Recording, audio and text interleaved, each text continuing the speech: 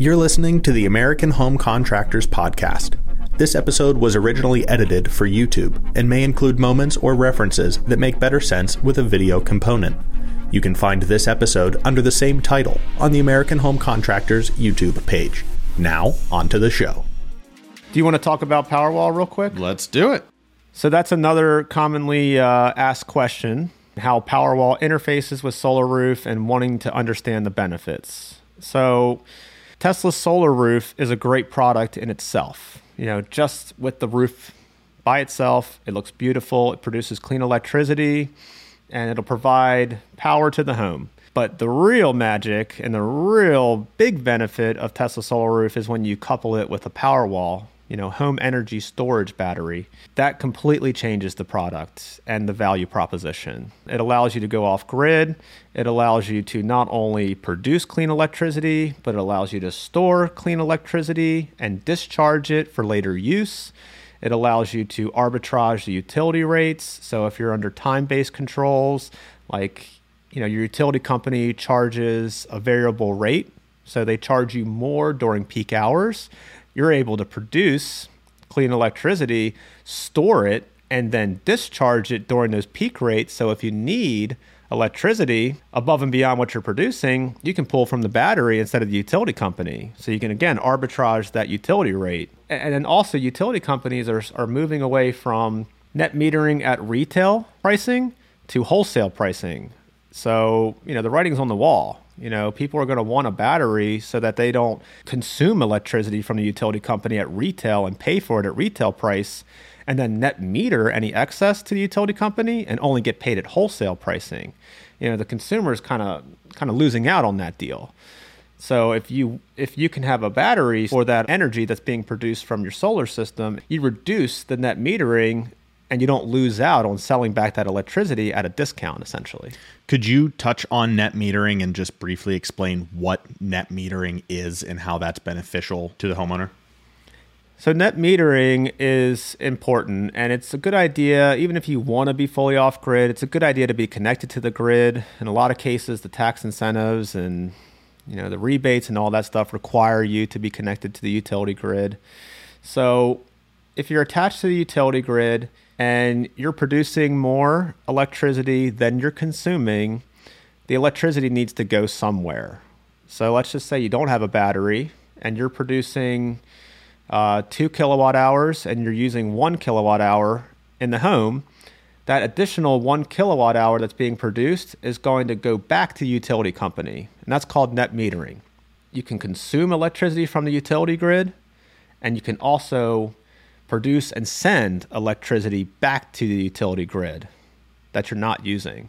If you have a battery, then that excess production, that extra 1 kilowatt hour, is going to go straight into the battery for you to use at a later time. Usually later in the day when the sun's going down and you still need to use electricity, you're obviously not producing anything when the sun's down and it's in the evening. So you're either going to be pulling from the utility grid or you're going to be pulling from a battery, or maybe both, depending on how much you need. And same thing, once the battery is filled up, that will then begin net metering and you will just begin to offload back to the grid, correct? Correct. If your batteries are full, then the electricity, again, needs to go somewhere, so you will begin net metering as well. How is that being measured on a monetary basis? Like, is it every watt, every kilowatt? How is the electric company measuring your production and your kickback to the grid, and how are you getting reimbursed? So every utility company is different, but as long as your state and your utility company accepts net metering, typically what will happen is you'll get credited for the electricity that you send back to the grid compared to the electricity that you're consuming from the grid. So you still typically have a charge to be connected to the grid. A lot of people will say you'll delete out your electricity bill. Well, yeah, if you're producing enough, compared to your consumption, you might have, zero electricity bill, quote unquote, but you're still going to have a bill come in the mail because you're attached to the grid, right? Just being attached to the grid typically has a fee associated with it.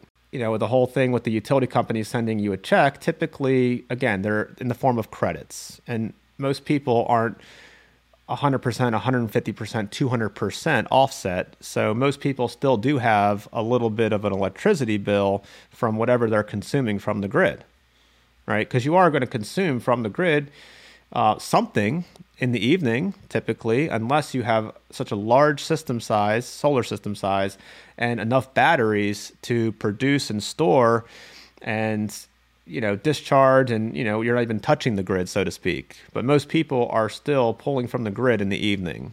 Or if it's a situation where you have a few days that are really cloudy, like today it's cloudy and it's snowing a little bit, we're pulling from the grid. We're not producing a lot of clean electricity, unfortunately, just because of the weather conditions outside, so we're pulling from the grid. That's why it is advantageous to be connected to the utility grid, even if you have a solar and battery system. Where is the best place to put your Powerwall, and where should they not be going? It depends on where you live and what type of weather conditions exist in the climate. If you're in California and the weather's pretty stable and consistent, temperature-wise, a lot of people put their batteries outside. But if you're in Maryland, we get some pretty cold weather, and it's like any other battery. Batteries don't perform as well when it's cold. The electric vehicles, the batteries in the winter, your car does not go as far if it's 20 degrees outside compared to 70 degrees outside. So you want to be mindful of where you live and what the typical weather and temperature is outside. If you're in the northern climates, then you want to have your batteries inside. You can't be in a living space. Ideally, as close to the electrical panels as possible so that all the electrical equipment is together. We do have some people that put the Powerwall batteries in their garages, which is cool. Looks good, especially when you hide the conduit behind the walls and, you do some drywall and paint work. Those batteries look beautiful. But most people put their Powerwall batteries in a storage room that's next to their main electrical panel. Electrical equipment is together. So it really just depends. There's a few options of where you can place the electrical equipment, but it is based on space constraints.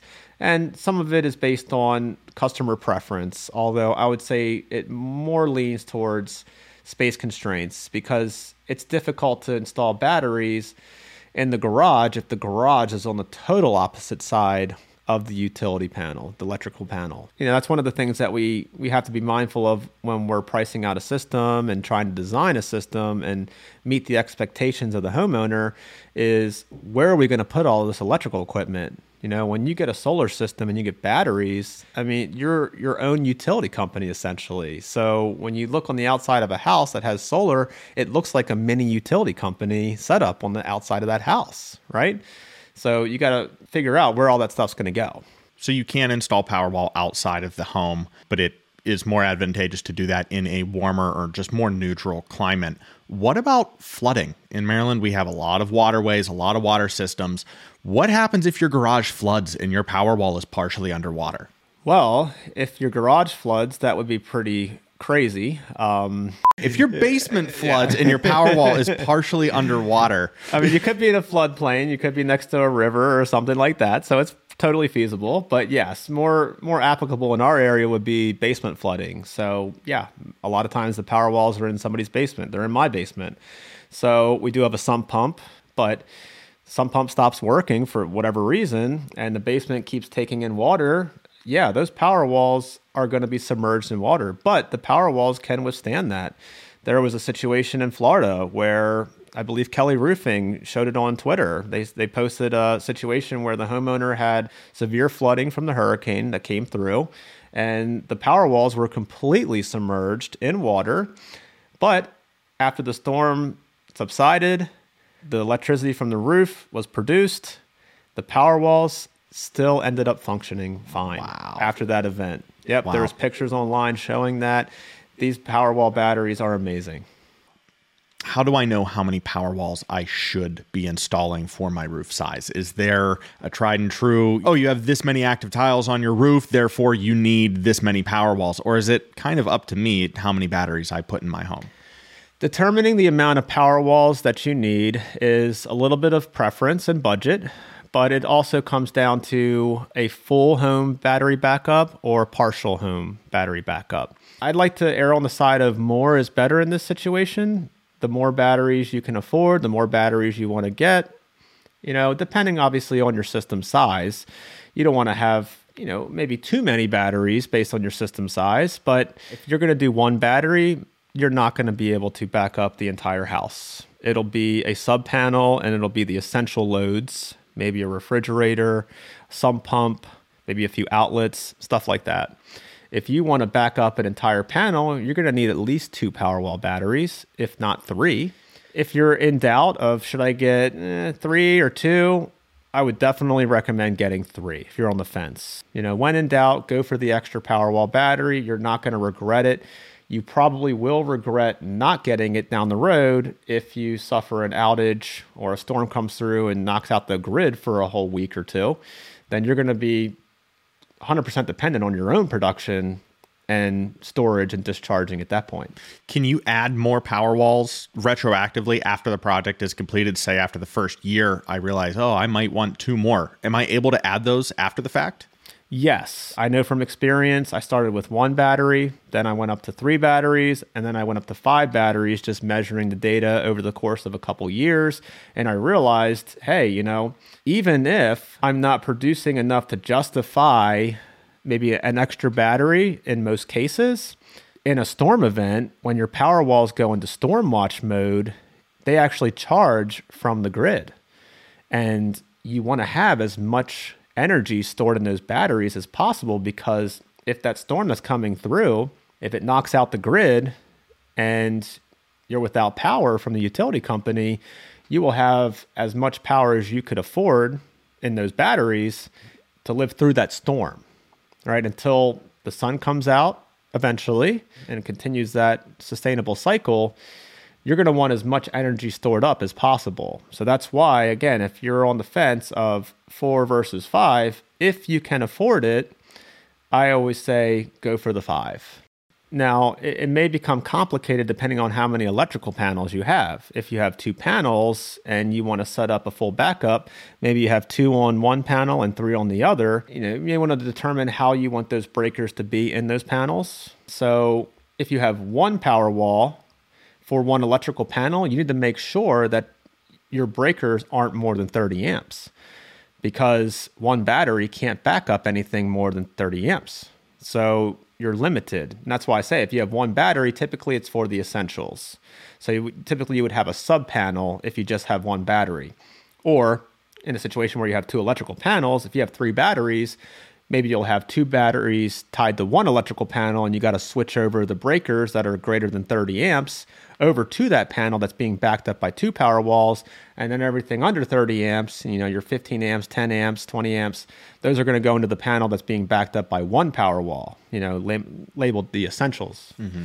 So, it gets a little complicated when you discuss electrical loads and the panels and how many batteries you need.